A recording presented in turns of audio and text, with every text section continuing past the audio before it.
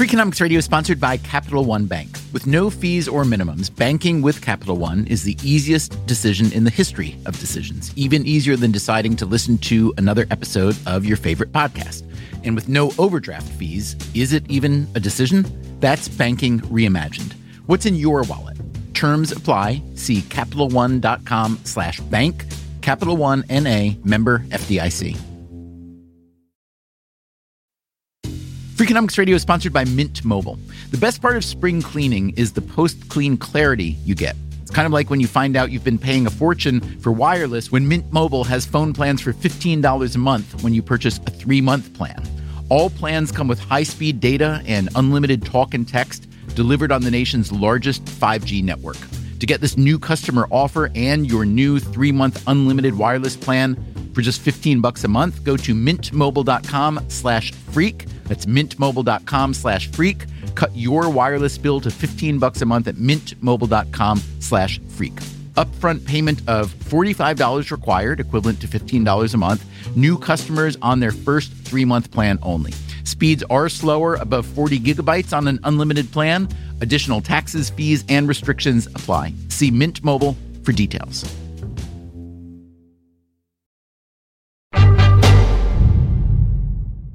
The Auguries of Innocence by William Blake. To see a world in a grain of sand and a heaven in a wildflower, hold infinity in the palm of your hand and eternity in an hour. There's just times that I wish Feynman was here. Many, many times. I'm sorry, but this happens when I think of him, and I can't predict when it's going to happen. So give me a moment, because I'm not good at, controlling the upwelling. It does happen, and I miss the man. Ralph Layton is a retired school teacher who lives just north of Berkeley, California, with his wife, Phoebe. From their front porch, you can see the San Francisco skyline, the Golden Gate Bridge, the Pacific Ocean. When Layton was a teenager, he started hanging out with a man who would become a lifetime friend and inspiration, Richard Feynman. Feynman and Ralph Layton's father both taught physics at Caltech, the California Institute of Technology, in Pasadena, California.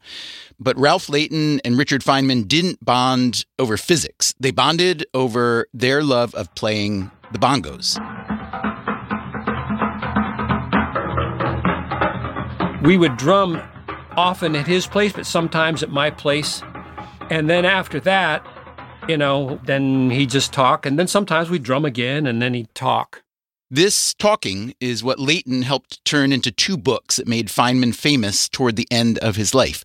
The first one was called Surely You're Joking, Mr. Feynman, Adventures of a Curious Character. If he would ever say, "Oh, did I ever tell you about the time I blah, blah, blah?" I would always say, "Oh, no, I never heard it," because I wanted to hear the story again. The second book was called What Do You Care What Other People Think?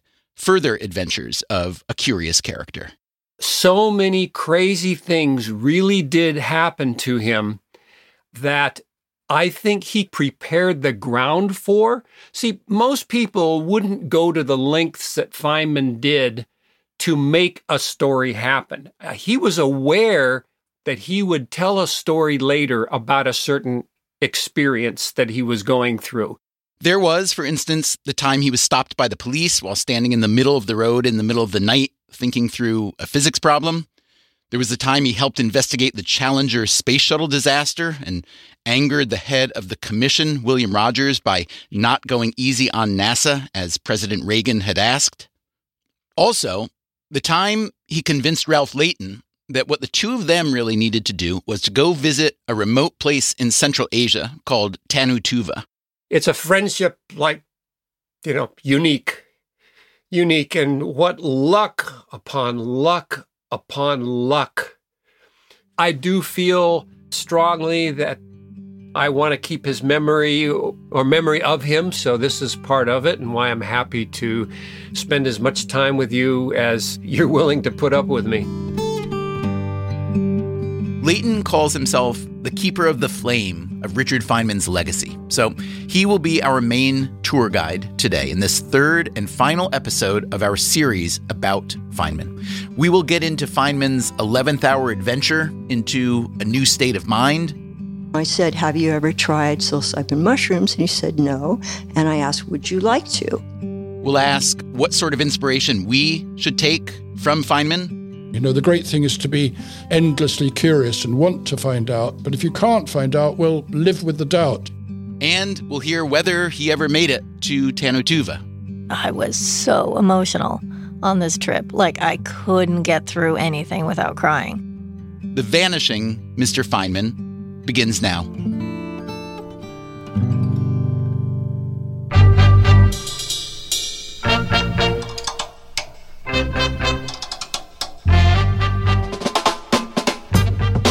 This is Freakonomics Radio, the podcast that explores the hidden side of everything, with your host, Stephen Dubner.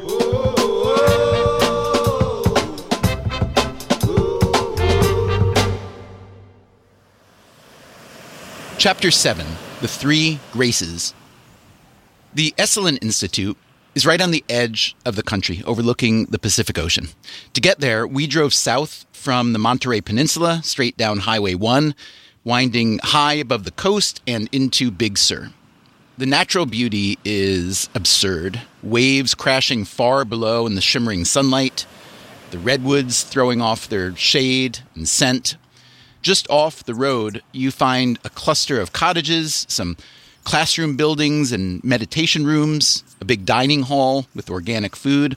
Esalen was established in 1962, and it became the epicenter for the human potential movement, which blended psychology, philosophy, and spirituality from the West and the East. Plenty of people still visit Esalen today. They take workshops on tantric yoga or indigenous plant medicine. It's pricey. Some luxury cabins rent for thousands of dollars a night. It used to be cheaper and more raffish, full of seekers and hippies. Richard Feynman spent some time here in the 1970s and 80s. Was Feynman a theoretical physicist and hardcore rationalist, also a hippie? Ralph Layton again. I would say a hippie sympathizer for sure. We'd take walks and he'd purposely walk barefoot because he wanted to keep his feet street worthy. He liked informality, so he was definitely hippie-esque, hippie sympathizer, very much. So Esalen just has the combination of being on the edge of the continent and also being on the edge of consciousness and, open to infinities of other dimensions, nature of reality, all these concepts. You open your mind and you see what's out there and what's possible, but trying to be careful not to fool yourself. There's something going on with Feynman and the edge of the continent. I mean, he grew up on Far Rockaway, and he's got two beaches there. He's got the ocean side and he's got the lagoon side. And then you get to California, you're staring into infinity. You're at the edge. So I think Feynman liked being at the edge. Boundaries between land and water, the boundary between consciousness and unconsciousness, the boundary between understanding something and not quite understanding something. And I think he knew that you find out the most interesting things when you're poking around the edges. All that poking around had proved fruitful for Richard Feynman. In 1965, he won a Nobel Prize for his work in quantum electrodynamics, which helped deepen our foundational understanding of how light and matter interact. Earlier in his career, he'd helped create the first nuclear weapons as part of the Manhattan Project. He'd even made contributions to biology. His work intersected with the widespread embrace and application of scientific thinking over the course of the 20th century. But this also included a variety of practices that Feynman thought of as junk science, things like faith healing and mind reading, even some practices within psychology and psychiatry. But Feynman also believed in challenging assumptions, even his own, with data, if possible, or at least intense observation. First, I started out by investigating various ideas of mysticism and mystic experiences, he wrote. I went into isolation tanks and got many hours of hallucinations.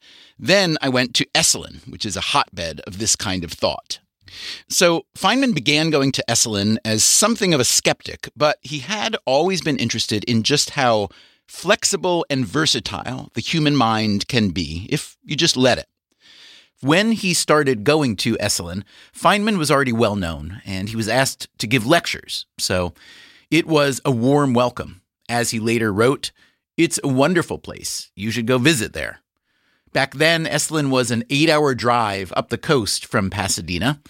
On one visit, Feynman got to know 3 young women who were frequent visitors of Esalen. This was in the early to mid-1980s.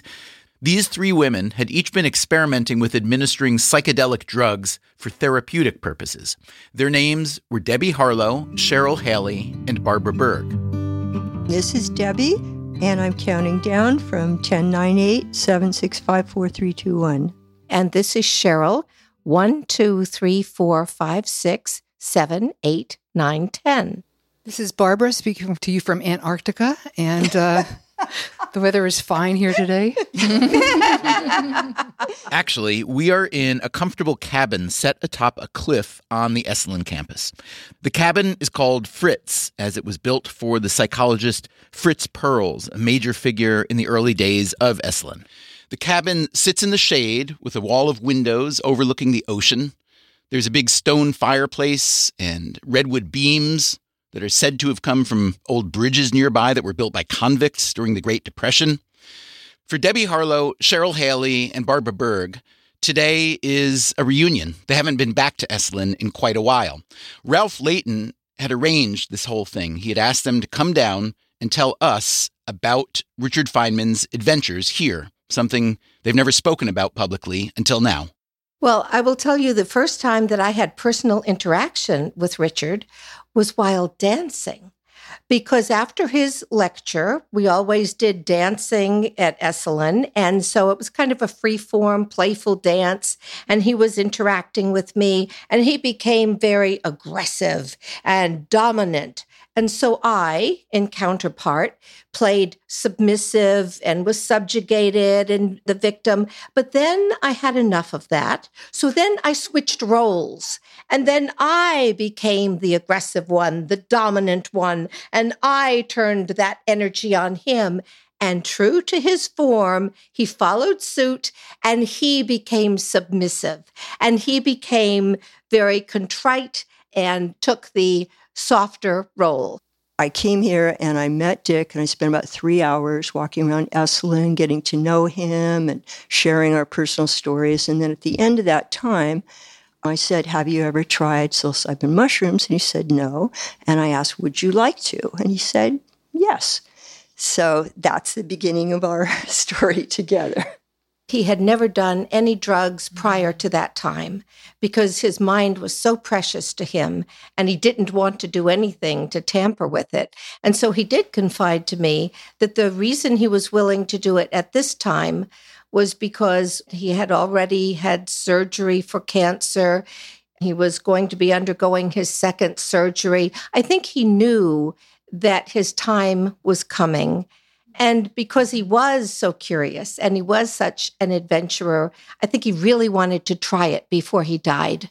I wanted to say for the record that I have a background as a psychotherapist, so I know about confidentiality. So even in 1984 or whatever year, we were very specific to ask him whether we did or did not have permission to reveal that he had taken psychedelics. And he gave carte blanche permission. And he trusted us that, like, I had asked him the same question early on, and he said it's kind of like a need to know, if it was to help you persuade maybe another scientist that this might be something worthwhile. I said, could that person call you? Sure. But it wasn't like he knew we weren't going to publish it as this, expose, Dick Feynman does drugs, he trusted us. What a physicist does is explore the nature of reality. And I think he was equally curious about his own nature of reality. And so anything that he could learn or experience that was new was welcome to him. In fact, he told me about how he used to experiment in his dreams. He would set up a task where he would have a nail on the wall and he would try to feel it in his dreams and see if he could actually sensorily feel the nail. And so he was curious about his mind in the same way that he was curious about all facets of reality. And so I think he was genuinely curious, and he knew that he did not have too much time to live. Feynman came to call Harlow, Haley, and Berg the three Graces after the Greek goddesses who were the daughters of Zeus. They became his spirit guides into a new version of something he'd been doing since he was a kid, finding the edge between conscious and unconscious, or maybe the subconscious, the edge between the mind's automatic functions and the tasks it could accomplish with a little direction or manipulation. What else was the kind of thinking he did as a theoretical physicist, if not setting the mind free to describe things that could not be seen, things that a lesser mind couldn't even imagine? At Esalen, guided by the three Graces, Feynman had at least two psychedelic experiences, one with mushrooms and one with LSD. What I remember that I thought was quite significant was when Richard was getting off on LSD for the first time. We were watching the water, and the water was moving, and he started saying, "We've got to draw the line somewhere. We've got to draw the line somewhere." And I always remembered that because to me, it meant that once one started entering that unitive state where everything becomes interactive and commingled, there's an arbitrary line that is drawn that is consensually agreed upon to be the nature of reality. And I thought it was a very significant thing for him to be saying at that time. You know, not everything that happened with him was about psychedelics. I mean, we developed a much broader relationship with him. But I remember the LSD session. I thought it was so funny. He was lying on the same couch staring at a banana for 3 hours, quiet as could be. Debbie had trained him well. He would just turn it once in a while. And afterwards I asked him, what was happening? He said, very sincerely said, "I don't know. I was just looking at the banana." Sometimes the banana is just a banana. He talked a lot about Arlene. I think how it came up, I asked him, I said, "I know a lot of scientists, and I have to say, you're one of the most well-rounded I've ever met." And he said, "Well, that may be true, but if it is, it's all due to Arlene." And he said that I would have been a very narrow, computational kind of physics guy, but I knew her in high school, and she introduced me to art, to philosophy, to all the humanities. She opened up my heart. She was bright as could be. She was my peer, but knowing other things. He said that's what did it, and he deeply loved her. And then he told me, of course, a tragic story. He said he met her when she was 16.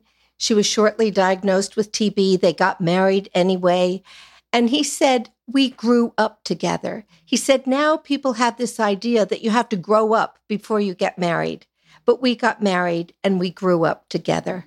One thing that I will say about him is that he did not believe in an afterlife. And when Arlene died and she would come to him in dreams, he would tell her, go away, go away. And another friend of ours who was there for the LSD time, she felt so sad that he felt that way.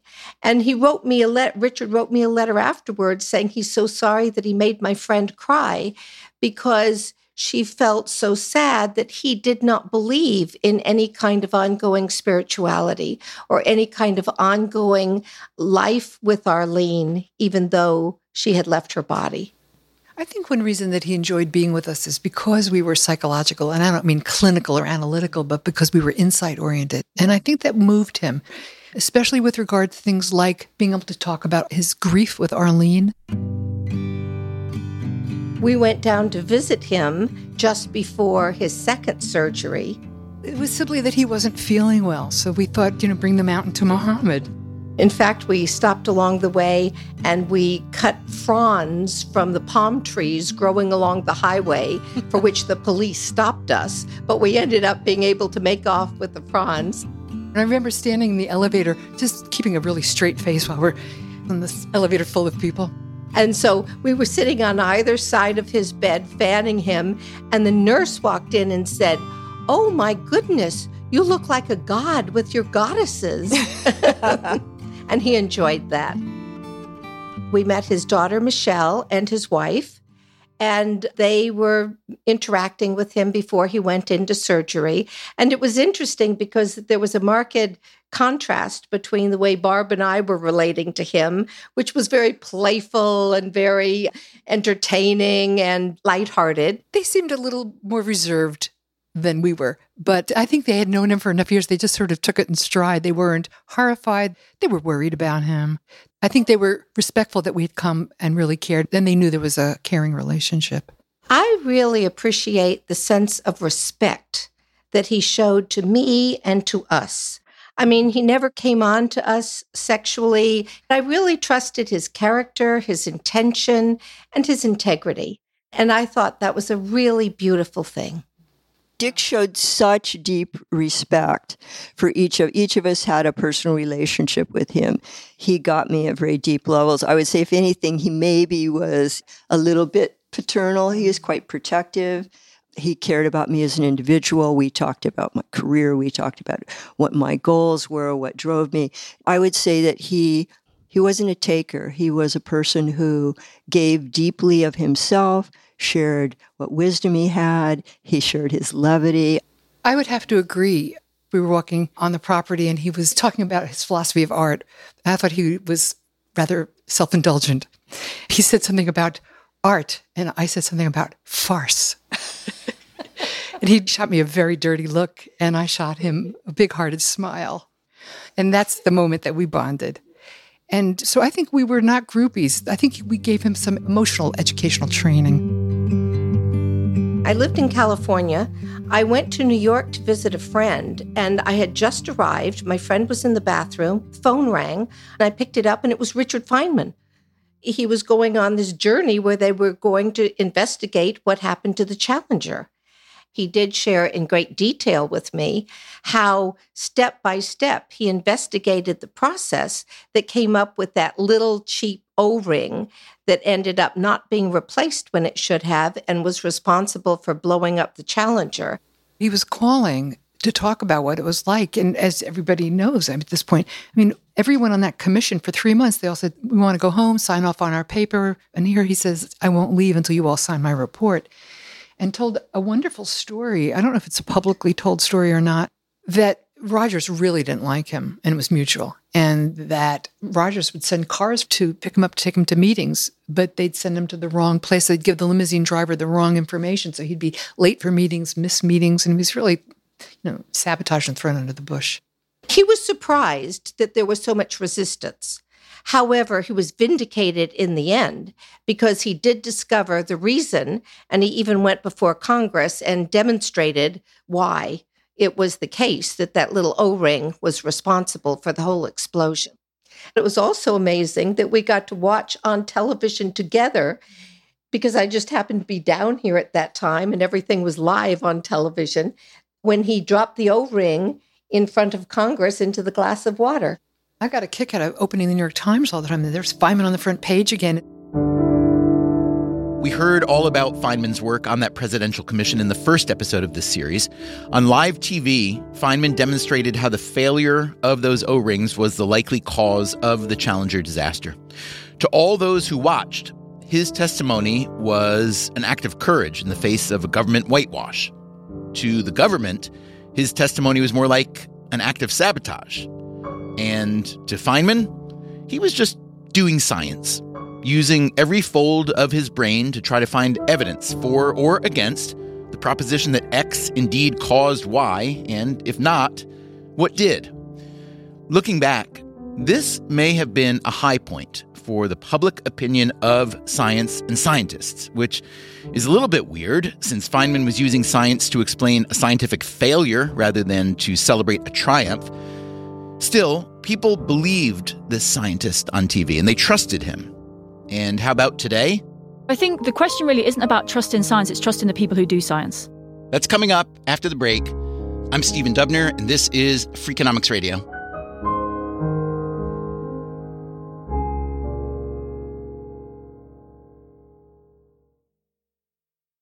Old Dominion Freight Line was built on keeping promises. With an industry-leading on-time delivery record and low claims rate, we keep promises better than any other LTL freight carrier because we treat every shipment like it's our most important one. Visit odfl.com to learn more.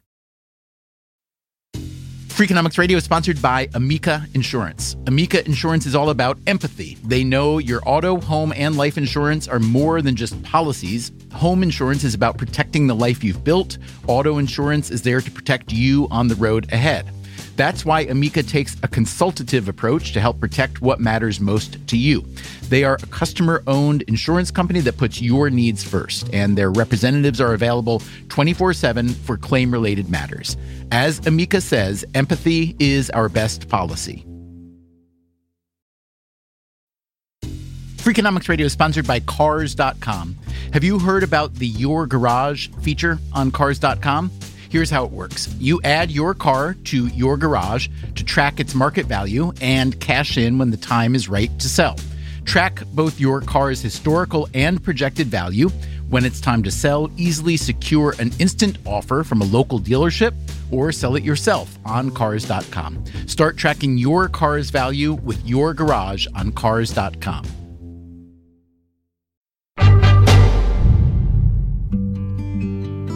Chapter 8. Do we still live in a scientific culture? Stephen Wolfram, a computational scientist and entrepreneur, studied physics at Caltech and stayed friendly with Richard Feynman until Feynman's death. Near the end of his life, he was like, well, now I'm going to experiment with all kinds of drugs because I'm dying anyway, more or less. I think he was a little embarrassed about that. In the environment of the time, these were illegal drugs and so on. I think he viewed himself as a think for yourself, but nevertheless law-abiding citizen. I don't think he felt that he was having brilliant insights rushing in because he was in some altered state. One of the things he said to me was, if you want to do creative science, peace of mind is an essential feature. Feynman visited Esalen several times toward the end of his life. People always wanted to know what he was working on, what he was thinking about. So sometimes he would give a talk, less formal than a classroom lecture, but scientific in nature. One of these talks he called Tiny Machines. I've heard people around in the bath saying, tiny machines. What is he talking about, tiny machines? And I said to him, very small machines, and it doesn't work. I am talking about very small machines, okay? There wasn't a field called nanotechnology when Dick Feynman was thinking about nanotechnology. Nanotechnology was something nobody talked about. He just was thinking about it and he thought it was interesting and he tried to think through what the implications of that would be. It was very much the beginning of nanotechnology. That is John Preskill, the Richard Feynman Professor of Theoretical Physics at Caltech. He gave a talk in 1959 at Caltech, which was called There's Plenty of Room at the Bottom. And what he meant by that is that there was an opportunity by making our technologies smaller and by making smaller devices to take advantage of the potential to put a lot more devices in a small volume of space. And he recognized that that would be important for computing. He even suggested that we should eventually be able to manipulate atoms one at a time, grab a hold of a single atom, do what we want with it. I think some of his best work was actually done in these corners where nobody else had gone and where he just said, well, I wonder how that works. This idea of a scientist who looks for new corners, who follows his curiosity wherever it leads, who isn't afraid to spend time at a hippie retreat exploring the layers of consciousness. That is another aspect of the Feynman archetype that you don't see much of anymore. Science has become more corporate and institutional. It's also an expensive enterprise and competitive. With so much at stake, it can be hard for a scientist to spend time on an intellectual query that might not bear fruit. Along with this decline in pure scientific inquiry, the last several years have also seen a decline in the public's opinion of science. Maybe that's not a coincidence. Here is John Preskill. I think there has been a surge in skepticism about science and about scientists and their motivation. I don't think scientists should expect people to just believe what they say on the basis of authority. But I think there is an unhealthy level of skepticism about the motives of scientists. A lot of people go into science, and it's not because it's the most lucrative career they could have. They go into it because they want to discover things, and they want to share that knowledge with colleagues and with students and with the world. And I think that's a very admirable motivation. And if we were interested in our own glorification or in pursuing a task because it was lucrative, there are other things we could do. I think what's interesting about that is that even the people who say they don't trust some science, they still want science on their side, right? They don't say, here's my alternative system. They say, here's this other piece of science. I'm Dr. Helen Chersky, and I'm a physicist at University College London. So it's interesting because the authority of science actually isn't questioned.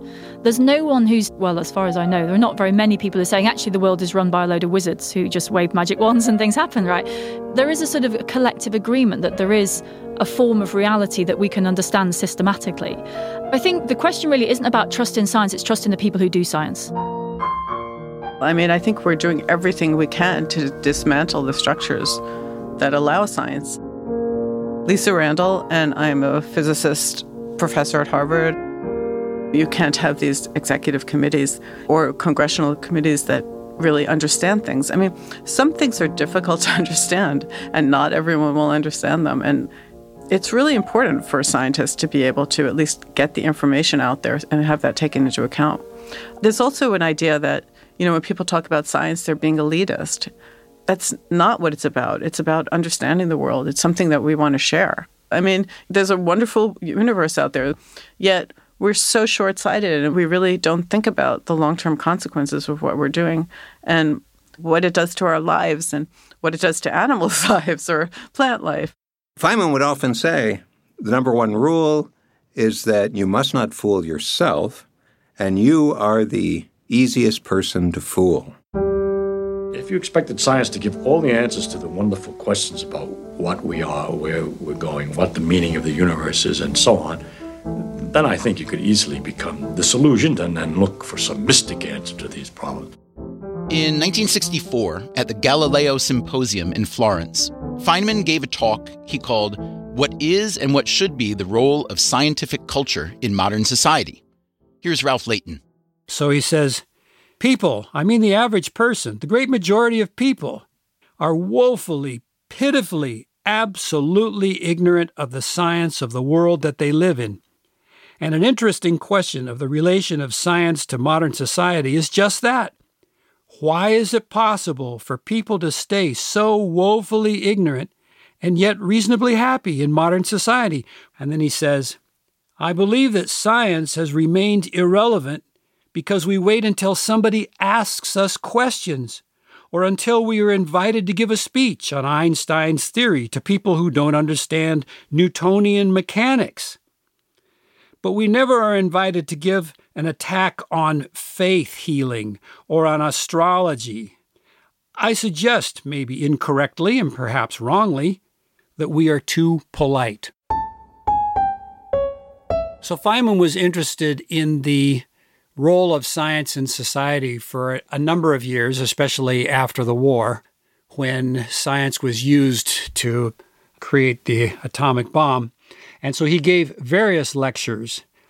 One of them, it's called The Value of Science.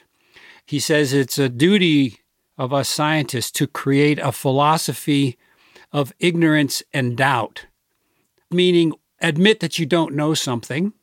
Don't just fake it and, make it up. When you don't know something, say you don't know it.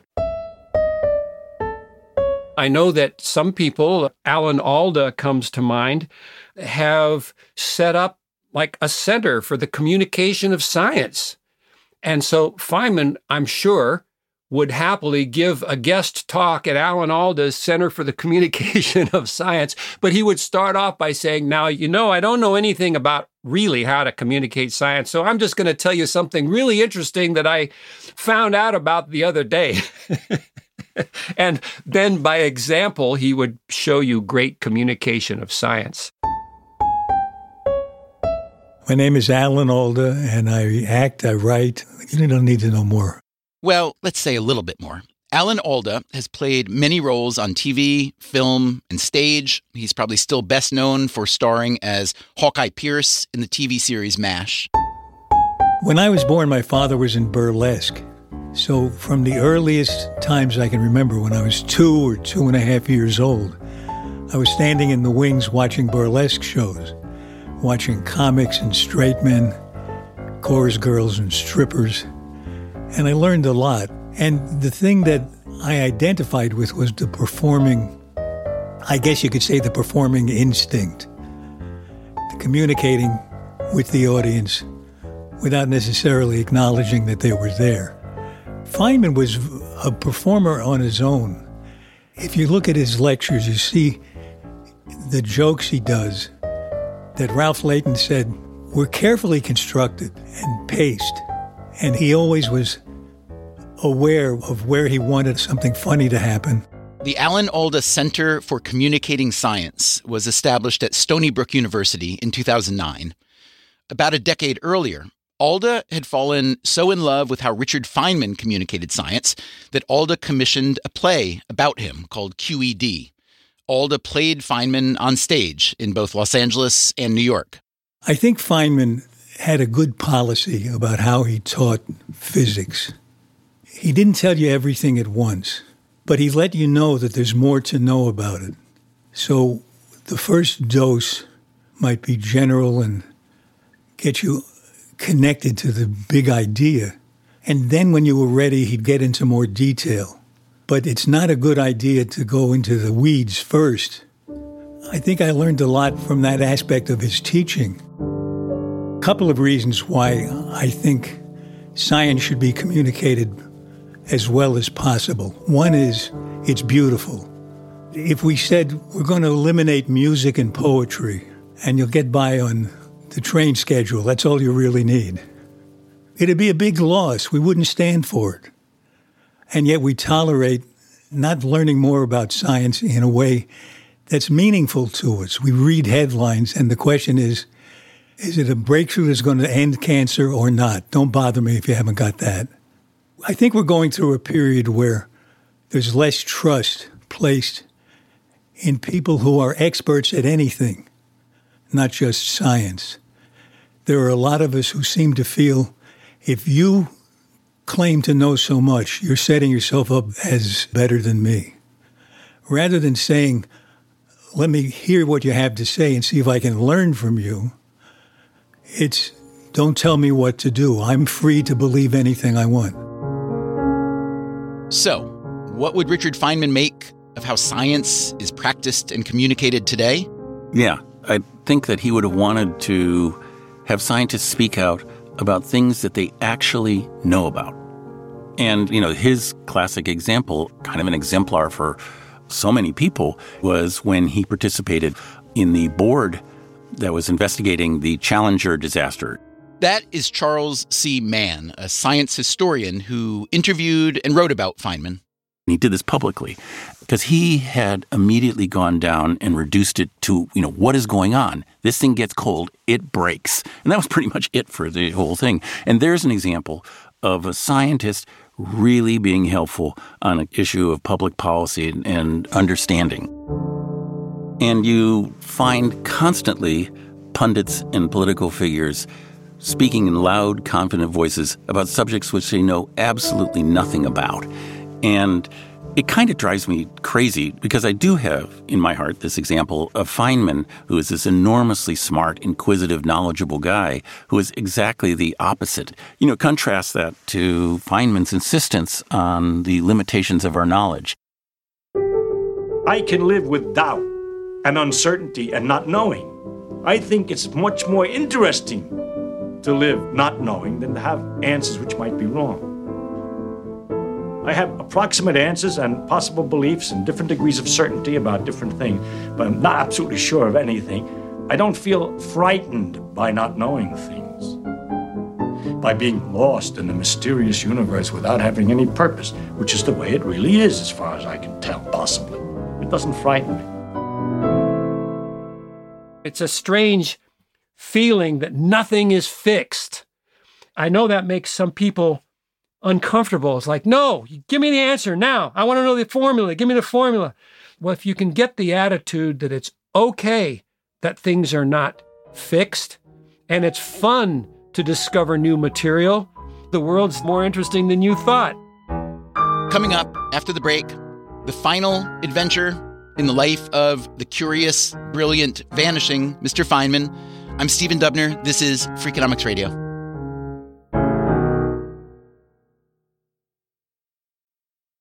Freakonomics Radio is sponsored by Canva. Supercharge your work with AI-powered Magic Write in Canva Docs. You can just describe what you want to say in a few words, and Magic Write will generate a draft in seconds. You can use it for sales proposals, marketing plans, job descriptions, meeting agendas, you name it. Tweak your draft and you're done. It is a serious time saver and the perfect way to beat the blank page. Generate your draft with Canva Docs at canva.com. Designed for work. Freakonomics Radio is sponsored by Southern Company.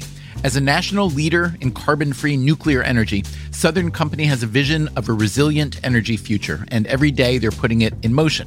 That means balancing the responsibility and reliability of their existing infrastructure while also investing in carbon-free nuclear energy along with wind and solar power as an essential component of preserving our environment.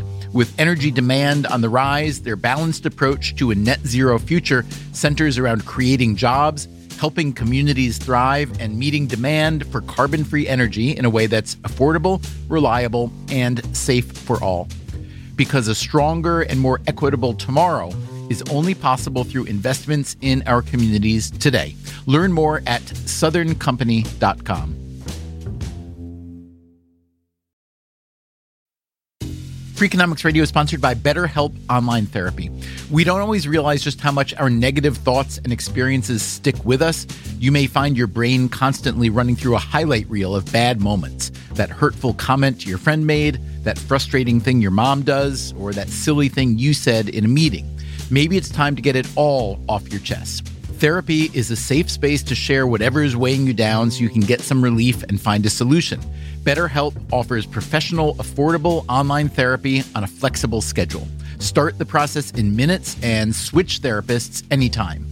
Let it out with BetterHelp. Visit betterhelp.com/Freakonomics today to get 10% off your first month. That's BetterHelp, HELP.com/Freakonomics.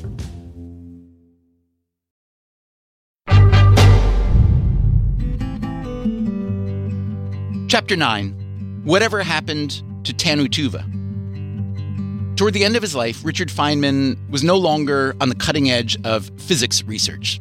The field was changing, as science does. Computer science was coming on strong, and Feynman did have a significant interest in that, but he wasn't a computer scientist. He was, however, perhaps the most famous living scientist at this time in the late 1980s. His book, Surely You're Joking, Mr. Feynman, a memoirish catalog of his adventures and misadventures, had been a bestseller. His participation in the Challenger space shuttle investigation a year later had shown the public how a scientist tries to solve a problem and how very different that is from how politicians try to solve a problem. The scientist was all about inquiry, however uncomfortable that may be. He asked direct questions, however uncomfortable they may be. He was all about truth-seeking, even while acknowledging that the full truth is often unknowable. He also believed that it was simply wrong to pretend to know more than you do. A lot of what we know about Feynman today comes from some documentary films made toward the end of his life. Here's Ralph Layton. For many years, Feynman would go over to England with his family in the summer because his wife, Gwyneth, was from Yorkshire. And one of those summers, a BBC documentary filmmaker named Christopher Sykes interviewed Feynman at length, sitting in a living room with a beautiful garden outside, and apparently violating all of the rules at the time of what you do for a documentary, because here was a headshot of Feynman speaking and gesticulating, but no cutaways, no fancy stuff, just a guy talking. Christopher Sykes had first traveled to Caltech to persuade Feynman that this was something worth doing.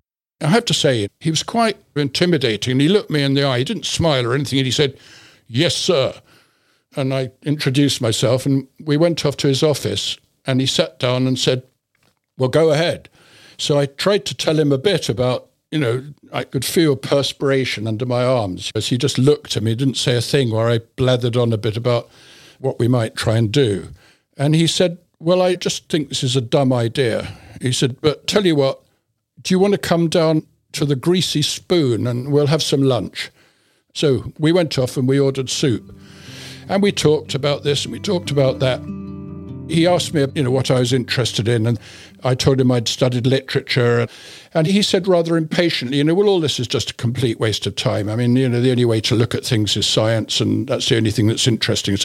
And I thought, well, I've got nothing to lose here. And I think rather rudely, I said to him, well, I just think you've got absolutely no business having such a blinkered view of things. It's just such a narrow way of looking. And then he looked at me, and this was the great thing. He winked and he said, "I'll tell you what," he said, "I did read a novel once. It was called Madame Bovary, and it was kind of nifty." Then he said, "I'll tell you what, if you want to do something, you go away, think about what you want to do, and tell me what it is, and I'll say yes or no." So off I went, and I thought, well, what's he really good at that I can get my mind around? Well, he's really good at talking. So I suggested to him that what we should do is we'll start by doing a long interview. I would ask him questions about his life and work. We'd go through in a chronological way from childhood onwards, and then see what we got. And he said, okay, he'd do that.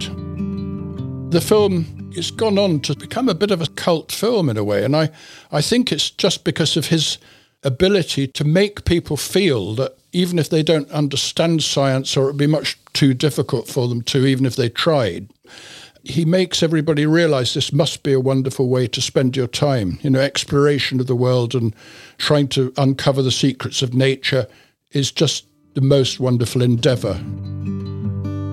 I have to say, ever since I got involved with him, I realized I go through life thinking, I wonder what Feynman would say about that.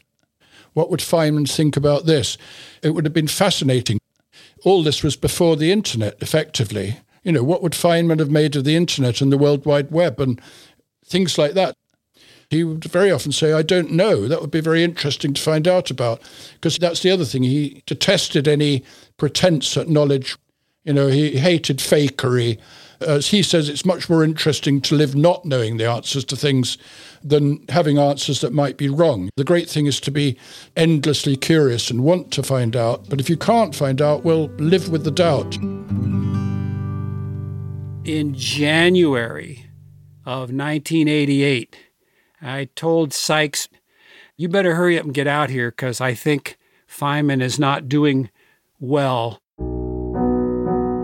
And so Sykes came out in January of 1988, and you can tell from how Feynman looks in that documentary versus the others, how much he had changed in his physical appearance from those surgeries. Ralph Layton got in touch with me and said, look, he's really ill now. People think he's really not going to last much longer. By then, there'd also been conversations between Ralph and Feynman and me about this fascination they had with this country called Tuva. He was interested in visiting a far-off land called Tuva. My name's Michelle Feynman. I'm Richard Feynman's daughter. He had collected stamps when he was a boy, and they had the most interesting shapes, diamond and triangular. And the images on the stamps were like nothing he had seen, right? So this boy in New York is seeing yaks or whatever else was on these stamps. And it just painted a picture of an entirely different world. So that sort of stuck in his head. And then many, many years later, he was at our dinner table with Ralph Layton, and they were playing a geography game to sort of entertain and educate themselves or the children or something. I was at one of my weekly dinners at the Feynmans, and I told him how I was going to get a geography class to teach. I usually would teach math because that's where the demand is, but they let me teach a geography class. And so Feynman says, "Oh, yeah? What do you know about geography?" And I said, "Oh, I know every country in the world. I listen to the shortwave radio. I can tell you." "Oh, yeah? If you know every country in the world, whatever happened to Tanu Tuva?" Now, to me, Tanu Tuva sounded a little too made up, and I almost was tempted to say to him, "Surely you're joking, Mr. Feynman." I was very skeptical, but we went to his Encyclopedia Britannica, which he loved and could recite for you the jacket categories, almost like a rapper. And in the back was an atlas, and there we saw the Tuva or Tuvinskaya Autonomous Soviet Socialist Republic, Tuva ASSR, whose capital was Kyzyl, Kyzyl, and that did it. As he said, any place that's got a capital spelled Kyzyl has just got to be interesting. And at the time, we had no idea how interesting it would be. The stamps were great. We wanted to know, can you still see scenes like on those stamps today? And we had no idea about this throat singing that they did.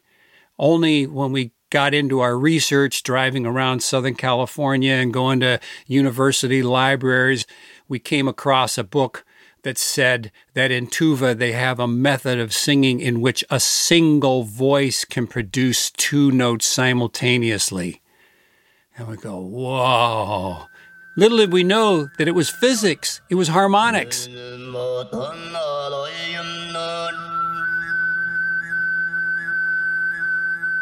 They wanted to find out absolutely everything they could about this remote country in the middle of Asia. They even found a phrase book that they could somehow write to get in touch with people in Tuva, and they did. Meanwhile, the whole problem was how could they get there? Typical of Feynman, he was offered the opportunity to go there. The Soviet Academy of Sciences said, "Look, we'll arrange for you to go to Tanu Tuva if you'll agree to come and give some lectures in Moscow, physics lectures," which everybody obviously would want to hear. And Feynman refused to do this for two reasons. One is he didn't want to, as he called it, cheat by using ways of getting to this place that ordinary people couldn't do. He didn't want to do it in what he saw as a cheating, privileged way just because he was famous and so on. And also he felt so strongly about human rights issues in Russia that he declined this idea of doing the lectures. Anyway, they kept trying to find out a way to go. And the idea was we were all going to go together. And I think probably we would have made a film or something if we had.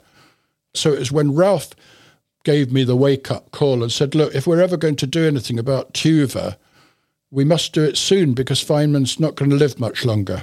So I went to LA and my wife and I shot this long interview with Feynman about Tuva on a home video camera. He could only manage about an hour at a time. He got so tired. When my wife Lottie and I were doing the video recording, one morning we turned up at Richard's house and he was still in bed. Gwyneth, his wife, said, "Yeah, Richard's still in bed, but he knows you're here and he's going to get up," and so on. And I'd said, there's a thing here that we're going to have to worry about, which is if Feynman really is dying, and it seemed pretty clear he was, the question is, should I ask him to talk about death and his impending death? And we decided, well, maybe the best thing is just to ask him. So I went upstairs and he was getting up and getting dressed. And I said, "Look, there's something I need to ask." He said, "Well, shoot." He always said, "Shoot." I said, "Well, I wonder whether you think I should ask you what you think about the fact that you're dying." And he said, he said, "Look, I'll tell you what, I'll just get back into bed and let's just think about this and talk it out aloud." And he started talking about the conversations that he had had with Arlene. I hadn't heard about Arlene until this point. For the first time, I heard the story of this love affair with Arlene when they were very, very young. And she had tuberculosis. She was going to die. They knew she was going to die, and they discussed this. In the course of Feynman talking about his discussions with Arlene about death and what it all means, he got to the end and then he said, I realised talking about this, about death, it just makes me very depressed and very unhappy. So I think the answer is, if you don't mind, don't ask me about it. It was really interesting the way he took it seriously. You ask, and then he sets about working it out for himself and then coming to a conclusion and telling you what he thinks the correct answer is. If you watch the film, which we called The Quest for Tanu Tuva, it's amazing to think that this guy, just a few weeks before he died, was able to talk in such a completely mesmerizing and vivid and entertaining way about something he was passionate about. That's when he and Ralph memorably played the bongos, and Feynman sang this song he liked singing about how I've got to have some orange juice. Feynman, two or 3 weeks later, I think, went into hospital and didn't come back out again. Orange juice, I gotta have orange juice, I gotta have orange juice, I gotta have. As I later learned, for him, the journey was the destination, as the saying goes. I thought we were going to try to plant the flag of, some crazy Californians at the Center of Asia Monument in Kazil, and that's what constituted success. But actually, along the way, trying to get there, we succeeded in bringing the largest archaeological and ethnographic exposition that ever came out of the Soviet Union to the United States. That's not bad, even if you don't get to Tuva. Trying to get to Tuva, to this far-off magical land, and you got cancer eating away at you. It's a diversion. You're having fun with your friends, but I now kind of wonder whether for him it didn't make any difference if he got there or something else to think about, something fun to do while you have cancer.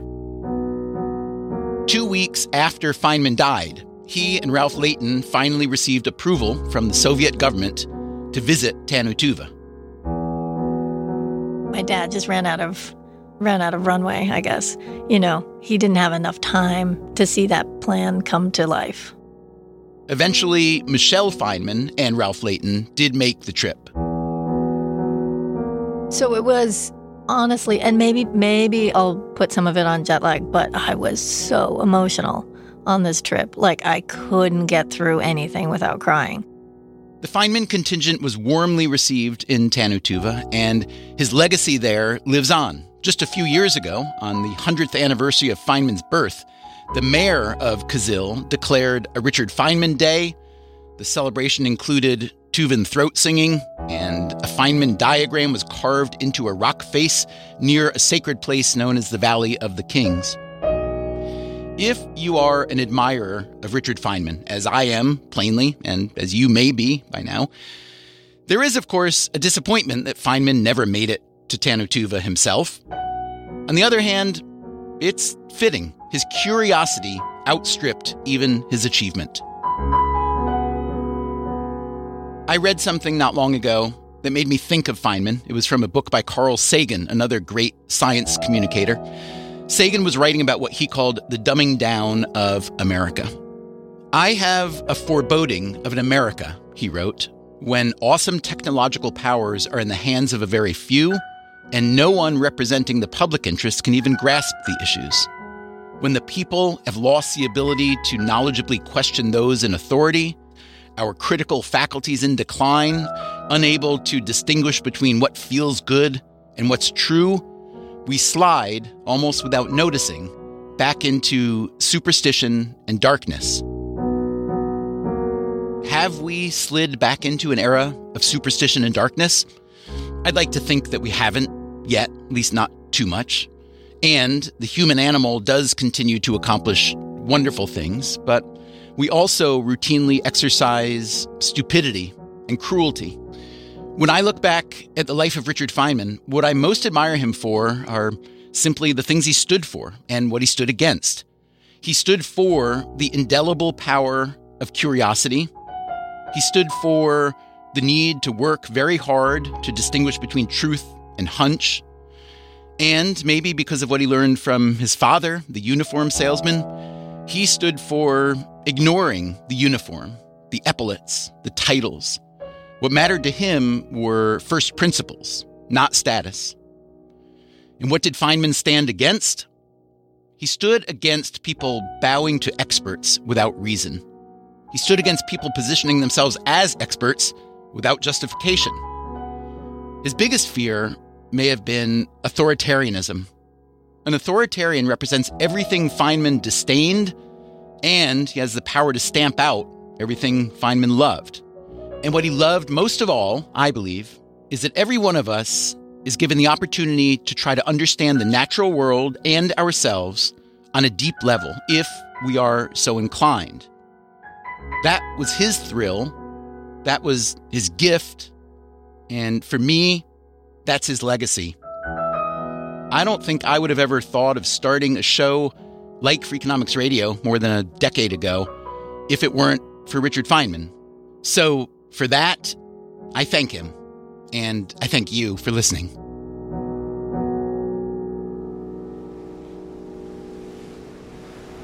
On the day we visited the Esalen Institute with Ralph Layton and the Three Graces, we were pulling out of the parking lot at the end of the day when Ralph Layton came running after us, waving his phone. He wanted to send us one more recording. This is Ralph Layton. I'm at Esalen on September 26th, 2023 with the Freakonomics Radio crew. I'm out here at the edge of the world, and it makes me think of Richard Feynman being here, looking out on the ocean. And I'd like to read a poem that he wrote about that. He says, "For instance, I stand at the seashore alone and start to think. There are rushing waves, mountains of molecules, each minding its own business, trillions apart, yet forming white surf in unison. Ages on ages, before any eyes could see, year after year, thunderously pounding the shore as now. For whom? For what? On a dead planet with no life to entertain. Out of the cradle, onto dry land, here it is, standing. Atoms with consciousness, matter with curiosity. Stands at the sea, wonders at wondering, I. A universe of atoms, an atom in the universe."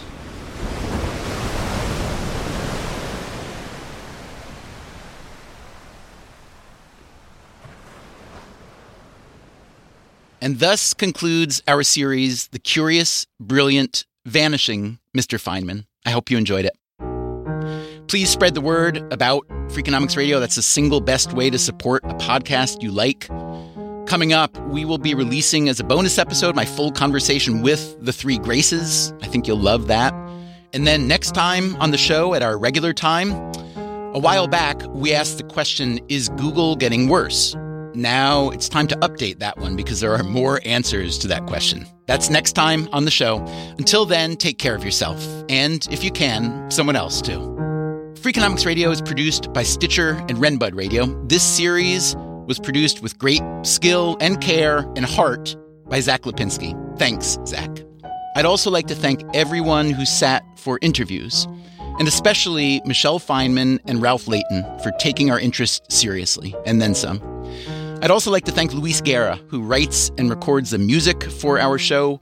He took on this special series with an enthusiasm that makes me so grateful to have a collaborator like him, and I think his Feynman music is sublime. If you'd like to hear this soundtrack music unencumbered by my talking, go to Spotify and search for the curious, brilliant, vanishing Mr. Feynman. That's Feynman. Luis and I will also be recording a conversation about how this music came to be, and we will publish that as an episode on Freakonomics Radio Plus, our membership program. If you become a Plus member, you get a weekly member-only episode, and you can listen to the show ad-free. If you want to sign up, go to the Freakonomics Radio page on Apple Podcasts or go to freakonomics.com/plus. We had a lot of other help making this Richard Feynman series. I'd like to thank Richard Ty and Elisa Picchio, who led us into the Caltech archives, Nicholas Osorio and Music Mind in Pasadena, and Mike Buffo at House of 8 Media in Big Sur, who helped with the field recording, and to Rich Garcia at SiriusXM in Los Angeles for opening up the studio early on a Sunday morning. Thanks also to everyone at the Esalen Institute, especially Sam Stern and Shira Levine. Thanks also to Christopher Sykes and the BBC for the audio from their Feynman documentaries, to ITV for the audio from The World from Another Point of View, and the Library and University Archives at the University of California, Santa Barbara for their recording of Feynman's Los Alamos From Below lecture. Our staff includes Alina Kuhlman, Eleanor Osborne, Elsa Hernandez, Gabriel Roth, Greg Rippin, Jasmine Klinger, Jeremy Johnston, Julie Canfer, Lyric Bowditch, Morgan Levy, Neil Carruth, Rebecca Lee Douglas, Ryan Kelly, and Sarah Lilly. As always, thanks for listening. Man, Ralph, that was amazing. Was that a good rant?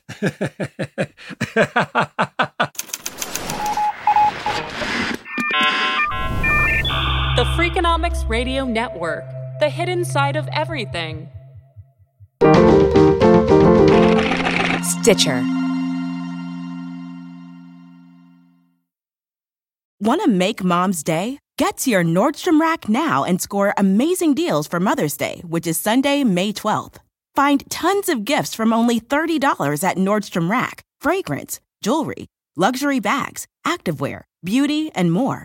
Save on Kate Spade New York, Stuart Weitzman, and Ted Baker London.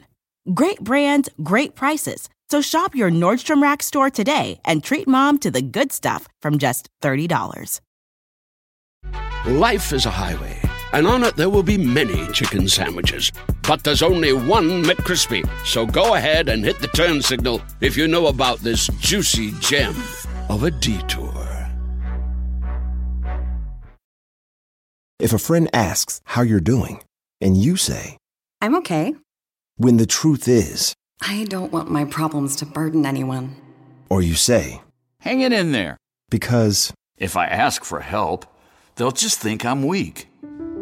Then this is your sign to call, text, or chat 988 for free, confidential support.